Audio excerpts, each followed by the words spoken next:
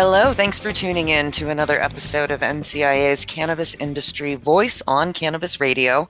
I'm your host, Bethany Moore. I'm the Director of Communications at the National Cannabis Industry Association. Today, I'm happy to welcome my guest, Ricardo Baca of Grasslands PR Agency. Ricardo is a 20-year veteran journalist and cannabis futurist, widely respected in both modern media and drug policy circles. He was appointed the Denver Post first ever cannabis editor in 2013 and founded the news vertical The Cannabis, where he extensively covered the advent of the U.S. adult use cannabis market and related issues around the world, as seen in the feature documentary Rolling Papers. Ricardo launched Grasslands, a journalism-minded agency, in 2016 to work directly with business leaders in highly regulated industries from cannabis and psychedelics to spirits and healthcare. Grasslands is a journalism-minded marketing and public relations agency working with bold brands in cannabis and psychedelics. Named one of Fortune's 7 most powerful people in America's marijuana industry in 2016 and Marketer of the Year by AdCan in 2019, Ricardo has received numerous accolades for his trailblazing work, and I'm so excited to have him on the show today. Welcome, Ricardo. Bethany, thank you so much for having me, friend. Yay! Awesome. I can't wait to get into this conversation, but first, for our listeners, let's chat a little bit more about your background and some of the things that you did before you got into the cannabis movement and industry world. Absolutely. I very much come from journalism. I cut my teeth in journalism going back to like a high school, college newspaper situation and ended up studying journalism and working for daily newspapers for about 24 years. And that really was my entry to the world of weed. Very much unexpected. But of course, when Coloradans were among the first in the world to legalize adult use back in 2012, the powers that be at the Denver Post, where I was working at the time, they approached me and said, "Hey, we want you to cover the business of cannabis, and we also want you to have some fun with it."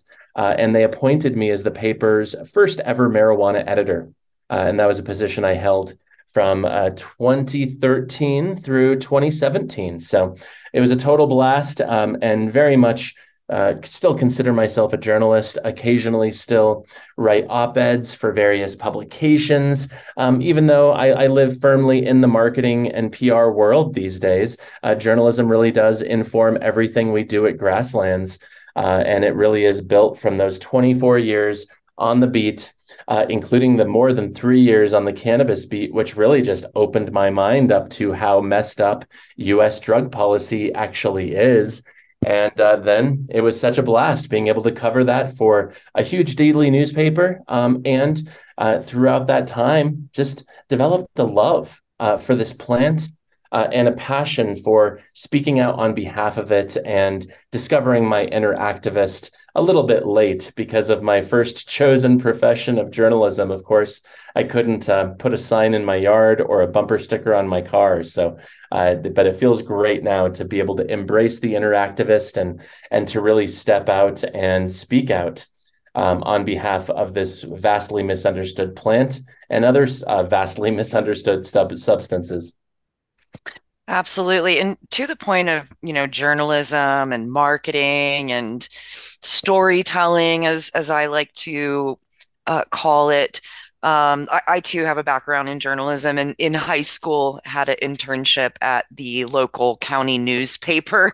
Um, Nice. yeah, but you're right, you do kind of have to remain agnostic or without any bias when you have your journalism reporting hat on. And on the other side of that is the marketing, advertising side, where it's completely on the other side of the editorial wall, as we say. Is that right? Of course, yep. Definitely there is, it's like church and state. The editorial side is the church and the advertising side is the state. media doesn't work without both. You have to pay the journalists. But of course, with like capital J journalism, some of these mainstream institutions that are still ethical and still smart and thoughtful about their journalism, you do have to keep those separate and for good reason. And, modern journalism is a complicated place to be.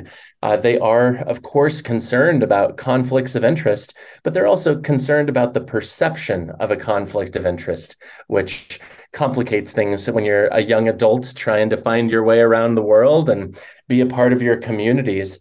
Oftentimes, you are cut out of some of those opportunities simply because of your chosen profession. Yeah, yeah, that's so true. Yeah, and combining all this with activism is where you and I find ourselves today. And I wouldn't have it any other way, honestly. Yes. So yeah, the Denver Post definitely broke the wall. It was kind of a breakthrough to have a TV show all about cannabis. And that was right at the beginning of the adult use market rolling out here in Colorado. And I remember watching quite a few episodes, and my coworker Vince worked with you on that show as well. Mhm. Yeah, it was kind of the first of its kind. Is that right? Yeah, at the time it was just very unusual to have a that kind of a position existing within a mainstream media construct. So yeah, Right. at the time I was definitely the first cannabis editor in the mainstream, the first full-time journalist reporting on the industry from, especially from a mainstream media perspective. But yeah, that was pretty groundbreaking at the time, and because of that, there's a lot of fascinating light shown on the work that we were doing, which was great because we were doing really important work at the dawn of the legal era. When you think about it, we were partnering with state licensed cannabis testing labs to test edibles for potency and see how close these operators were getting and what kind of products consumers ultimately were consuming. And also taking concentrates, extracts, vape oils to similar labs and researching them for the presence of active ingredient chemicals that were spread via the use of pesticides during the cultivation cycle. So it was a lot of holding the powerful accountable in Mm. industry, but also very much so in government as well. Some of these this research and these reports and exposés that my team and I produced, we were very much out there being a watchdog for public health, and then we realized in certain conditions that state regulators and local regulators hadn't stepped up fast enough to make sure that there was a safe ecosystem for this plant to exist within. So yeah, it was a really important work, and it was pretty groundbreaking. As a part of that, we did have the Cannabis show, which you're referencing, which was a cool 5 camera shoot, TV show, podcast, all the things. And yeah, it is pretty mind blowing when you think about the 100 episodes that I hosted of that show. We just had so many industry leaders from across the spectrum. In many ways, it's similar to the great work you've done, Bethany, with this podcast. I mean, these are living documents that will outlive us all. And really, they tell a very important story of the early days of the regulated cannabis market. Oh, yeah. Thank you so much for that. I know 6.5 years of this podcast, it's hard to wrap my head around, to be honest. Serious. Um, yeah. So moving to today, before we take our first commercial break, what is new and hot with Grasslands, a journalism-minded agency? Oh, everything is new and hot, seemingly. We're coming off a successful 420. I think it was just a really exciting 420 for the industry. Of course, the first legal 420 for a lot of states, including New York. And I have a couple colleagues out there doing some great work across 420 and Trailblazers and MJ Unpacked, of course.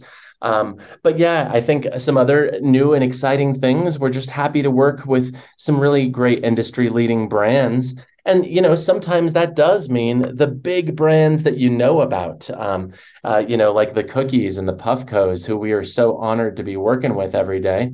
And oftentimes it's small brands, it's single state operators, and it's B2B businesses, these brands that really make the industry go and move forward. And so yeah, I think we're just really proud to be working with who we are working with right now, and of course contributing to this modern conversation, which very much revolves around the work happening in DC right now with, of course, Attorney General Merrick Garland and the Department of Health and Human Services contemplating a potential reassessment of this plant's scheduling. So very, very involved there, and really hoping to see some actual movement. We need, of course, descheduling entirely and none of Mm-hmm. this rescheduling nonsense. But I know that you all are doing fantastic work with that, with lobby days coming up as well. So we're just thrilled to be working with the folks that we're working with, including NCIA.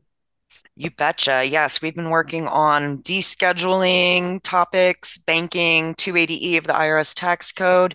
You're absolutely right. We're going back to DC in mid-May for our 11th annual Cannabis Industry Lobby Days, which I'll mention a little bit more later in the show. But for now, let's take our first commercial break, and we'll be right back to chat more with Ricardo Baca of Grasslands. Stay tuned. We'll be right back. NCIA's Cannabis Industry Voice will return once we give a voice to our sponsors. All right, we're back on NCIA's Cannabis Industry Voice on Cannabis Radio. I'm your host, Bethany Moore with NCIA, and we're talking with Ricardo Baca, excuse me, of Grasslands, a journalism-minded agency. So let's dive into the nitty-gritty here of what it's like working for cannabis companies in the marketing and advertising realm. And of course, social media is a part of our lives, and it plays a crucial role in all of this. So Twitter, Twitter's been in the news quite a bit lately, but they kind of opened up, lack of a better phrase, their cannabis advertising policies and capabilities. The last several years has been very difficult to advertise or talk about cannabis companies on all channels of social media. Even us, as a nonprofit advocacy organization, we also have come up against some challenges, even talking about our lobbying and advocacy efforts in cannabis. So let's take a look at that. Tell me what you're seeing there. Of course, it's kind of a nightmare. This continued nightmare of cannabis's Schedule One status is really makes for a nightmare for a lot of marketers who are trying to get the good work, get the good word out, being done by a lot of the great organizations and brands in the space. When you zoom out and you look at the most important advertising channels available to any brand today, it really does revolve around Google and Facebook. And when you think about cannabis not having any access to either of those channels, that kind of sets the stage for the severity of what we're talking about here. Without access to those channels, these brands and organizations are very much forced to look elsewhere to find that brand awareness and to find those new audiences that are essential to our eventual growth. And so, yeah, of course, Twitter coming in hot. Lots of complicated things going on in that organization right now. But Oh, yeah. if there is a silver lining, sure, they are opening up certain types of cannabis advertising. Definitely not all types, and you can still definitely get yourself in trouble there if you're not paying attention or not working with the right partner. But still, it really illustrates the need for us to have a wider array of opportunities for that paid media channel because zooming out again, for any brand, you really have to be looking at those three primary forms of media because that really makes up your integrated marketing approach. Because, of course, you have paid media. where you're advertising somewhere or buying a sponsorship to an event, boosting your post on Twitter. That's paid media. You also Hmm. have your owned media, and that owned media is all important as well. That is your website, that is your social channels. And that's so important because that is where this new generation is really looking for you. I was talking to my niece the other day about a cool brand, and she didn't Google them. She looked them up on Instagram.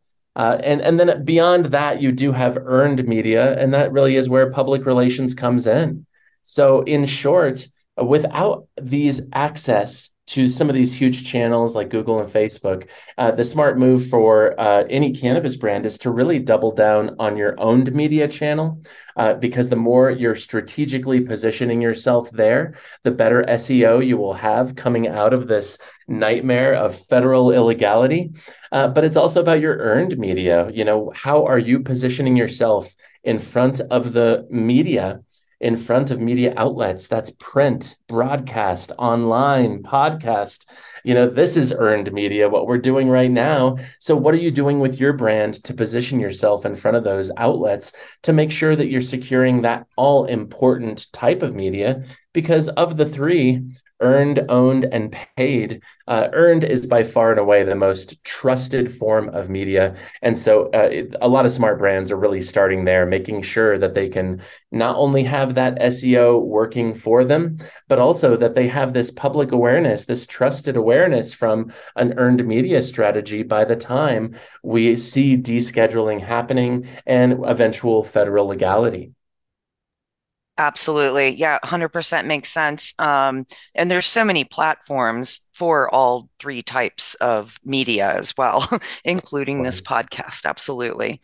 And, thanks for mentioning SEO. I work with our members and our committees, which brilliant work coming out of our committees, publishing a lot of their content. I'm the content monster. And SEO is a huge part of that big picture of getting content out, getting information out to people. So I know a bit about SEO, but I'm not going to claim to be an SEO expert. Can you take a little bit of a deep dive into the role that search engine optimization, SEO, plays into these cannabis companies with their advertising strategy? Of course. And so all of this, we're ultimately talking about that integrated marketing approach, right?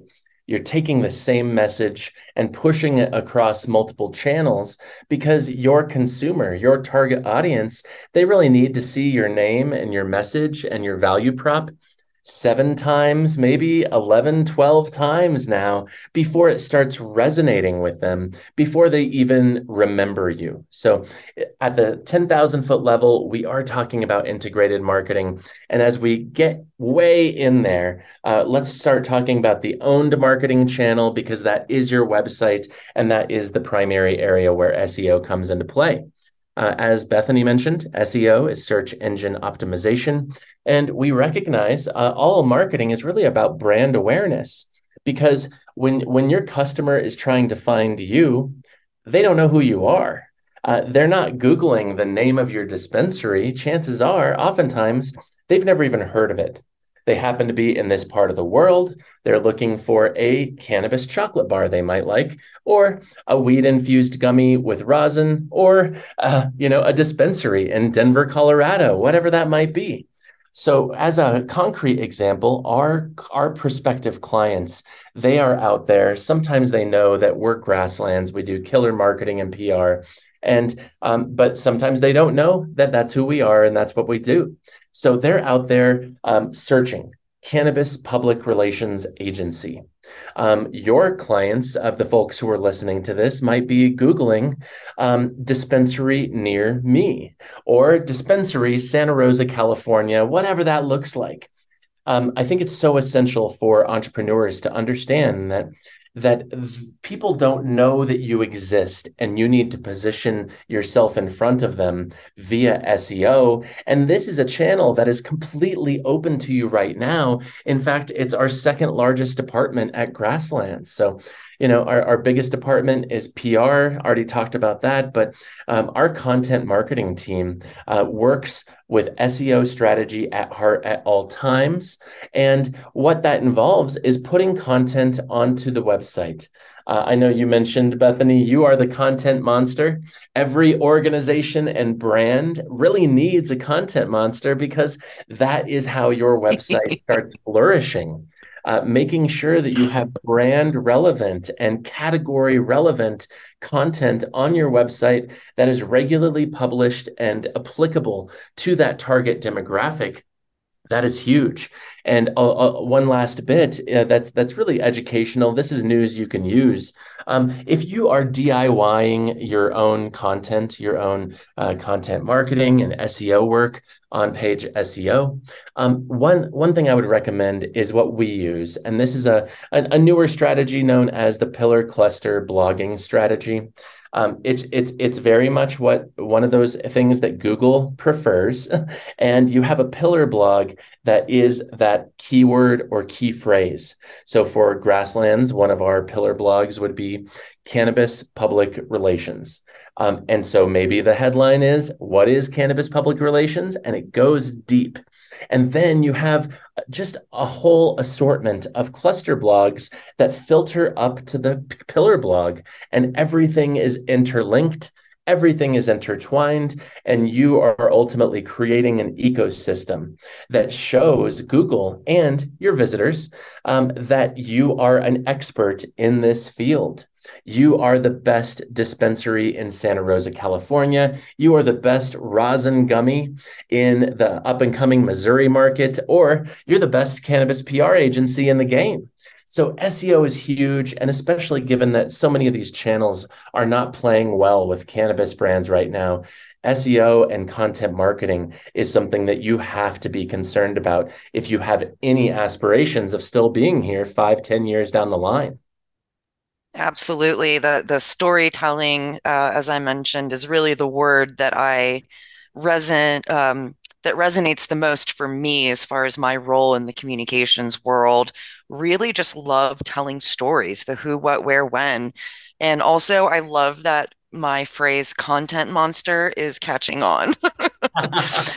Oh, we have a Let's take content monster here too, my friend. You got to feed the content monster. All We right. So do. let's take our last commercial break and then we'll be right back to wrap up our conversation with Ricardo Baca of Grasslands. Stay tuned. We'll be right back. NCIA's Cannabis Industry Voice will return once we give a voice to our sponsors. All right, we're back on NCIA's Cannabis Industry Voice on Cannabis Radio. I'm Bethany Moore with NCIA, and we've been talking with Ricardo Baca of Grasslands. So before we wrap up our conversation here, you mentioned lobby days, which I appreciate you for, because it's our 11th annual Cannabis Industry Lobby Days happening May 16th, 17th, and 18th in Washington, D.C. I've talked about it many times in the past. It is my favorite thing that NCIA does. We have over 100. I think one year we had over 300 NCIA members. That's cannabis industry operators, CEOs, managers, and so on, fly into Washington, D.C., and our government relations team here at NCIA does work in the background ahead of time to put you into a team and to set up meetings with members of Congress on both the House and Senate side to talk about these issues that are impacting cannabis companies from operating and thriving just like any other industry. So we're advocating for safe banking. We're advocating for 280E IRS tax reform, advocating for descheduling. And like Ricardo said, none of this rescheduling nonsense, deschedule it, as well as this bigger, comprehensive legalization goal that we've all been working toward for years and years and years. So it's super exciting. You get to hobnob with people in the industry from across the country, as well as members of Congress and their staffers. And Washington, D.C. is beautiful. I'm from the Maryland, D.C. area originally, and it's really delightful to fly back every year, with the exception of the COVID-19 pandemic, of course, to do this work. If you're a member of NCIA, please register. It's right around the corner. The sooner you register, the more helpful it will be for our GR team to put you on a team with other NCIA members and set up your meetings. If you're not yet a member of NCIA and you're in the cannabis industry and you want to come to Washington, D.C. with us, I can't blame you. It's so exciting. Join NCIA today. Go to thecannabisindustry.org/join and get in there and let's do it. So, Ricardo, as we're wrapping up this episode, are there any other insights into cannabis marketing, cannabis journalism, cannabis media, and changes we're seeing and how it's impacting these companies as well as their customers or potential customers? Of course, we always try to share quality information, news you can use on our. We send out an occasional email blast, maybe 3, 4 times a month. So I would recommend that anybody who's interested in cannabis marketing, check us out. You can sign up for our blasts at mygrasslands.com, and you'll see a sign up on every page of our website because, of course, it's all about marketing, right? But yeah, actually, why don't I just stick to that one element? Because I have found this to be true with so many cannabis brands, and that is collecting your target market's data so you can remarket to them. And of course, when I say remarket to them, I mean very much we're doing this responsibly. We're providing value and not just incessantly heading them over the head with self-promotional, ish. So, but that is one thing I noticed among many cannabis brands is that they are not properly collecting data, with all of those opportunities. You're throwing events, you're seeing people join your website and webinars. Do you ask yourself this hard question? Do you really think that you are properly collecting the data of your customers so then you can remarket with them and keep that conversation going? And I'm guessing a lot of you are saying, oh man, I don't think I do that.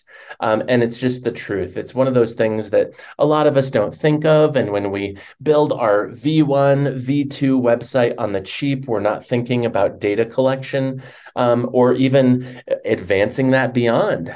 Do you have a gated content strategy where you're providing value and then in return, collecting their data and allowing you to continue educating them? So that alone is something that I think most cannabis brands can learn. And if you need help developing that kind of a strategy, there's plenty of agency partners, including mine, that can help you with that kind of thing. But just know that it is a missed opportunity. Anytime somebody comes to your website or visits your owned media in general, and you're not finding a way to track that and take advantage of that, then you're missing out on you're missing out on opportunities in the future. I always say to our clients that this is like a gift to your future self. Start collecting that data and using it, and come see how we do it. You can literally find that email blast sign up on every page of our website at mygrasslands.com, and you'll also see how we remarket to you, how we engage you with content that we hope is of value. Beautiful, beautiful. Thanks for sharing all that and some of the behind the scenes of how all of this marketing, advertising, and content marketing and storytelling works for our very complicated industry. Looking forward to federal legalization and descheduling, because that'll be a bit of a game changer. But in the meantime, we are navigating some turbulent waters in some ways, but it's a lot of fun, right? So much fun every day, Bethany. Never a dull moment. Thank you again for being on the show today, Ricardo. Really appreciate you and your insight. Hope to see you and your team in Washington, D.C. I think you've already shared the website, but for those who want to contact you, where can they reach Grasslands? Of course, mygrasslands.com. Beautiful. Thanks, everybody, for tuning in to another episode of NCIA's Cannabis Industry Voice. Until next time.